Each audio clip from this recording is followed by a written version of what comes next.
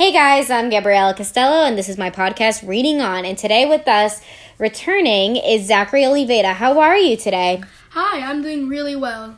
Better than last time. That's great to hear. What do you think about the 10-hour process of reading? Well, in the beginning of the hours that we were doing, I wasn't really getting interested in the books that we were reading. Chapter books, the long chapter books, didn't really make sense because all I know is that I do not like long chapter books. But the books that we were reading at the end started to get me more interested because there were some pictures, and the picture books helped me realize or visualize the things that were happening in the story, and I got to compare myself with that. That's why the ending of the hours were more exclusive for me. Okay. Did you like that I was observing you? No, I did not. Not really, but it was okay for me because the cons that you were doing by typing up all the stuff and the clicks and the clacks, I couldn't hear myself reading in my head. But overall, it was okay. Okay, that's great to hear.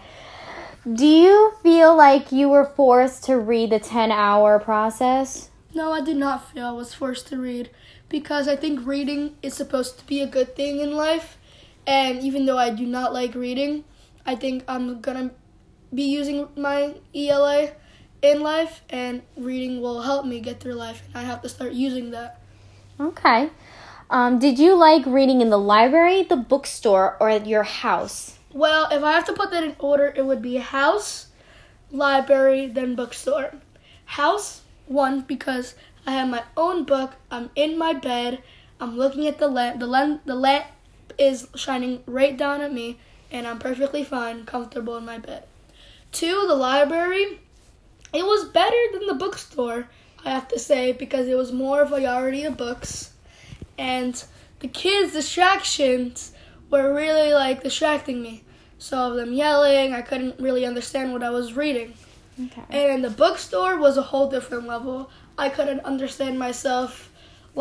Took me 5 tries to start reading the chapter, to start understanding what I was reading, because of the different kids running around, trying to get a book, the adults walking, trying to find different books, SATs, all different types of books. Oh, okay. Do you like where you were sitting while you were reading these books?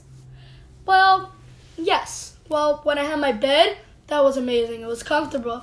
But in the library, when I was being distracted by the kids, we went to the adult section, right?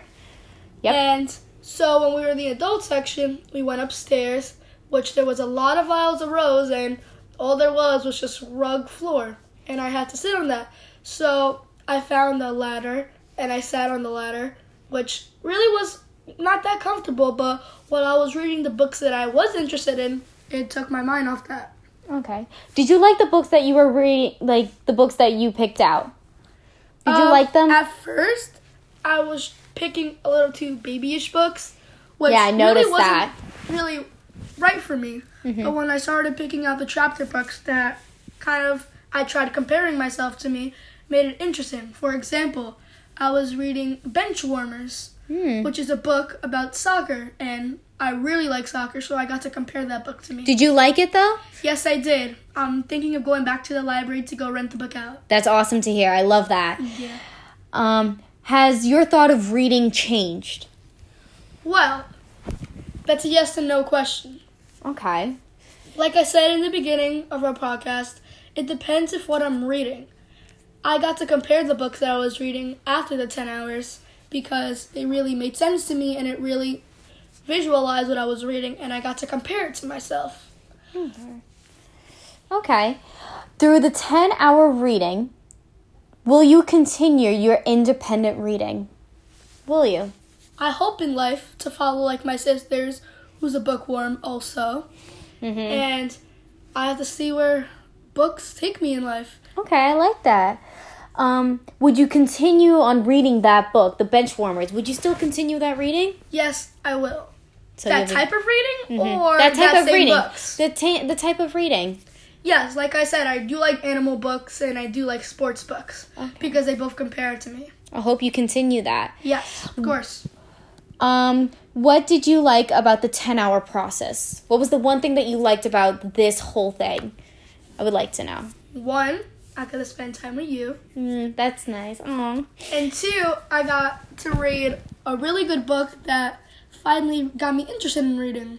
That's awesome. What do you like? One more thing. One last thing. Oh, okay. What do you think about reading in general?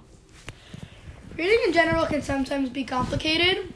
Okay. What I really like in the reading industry that they did was add pictures to help visualize the things you're reading. Mm-hmm. And I always had a stutter when I was a kid. Mm-hmm. And I was really having trouble pronouncing the words inside the books. Okay. So looking at the pictures really helped me see what was going on. Mm-hmm. And still today, I'd still do that. Okay, but it'll help you read Yes. better and understand Yes, it better. So that's great to hear, and that's awesome. And I thank you for being here, and thank you for helping me out with this project. No problem. There's no one else I'd rather pick. So Thank you so much. thanks. Well, that was the end of our podcast. Hope to see you soon.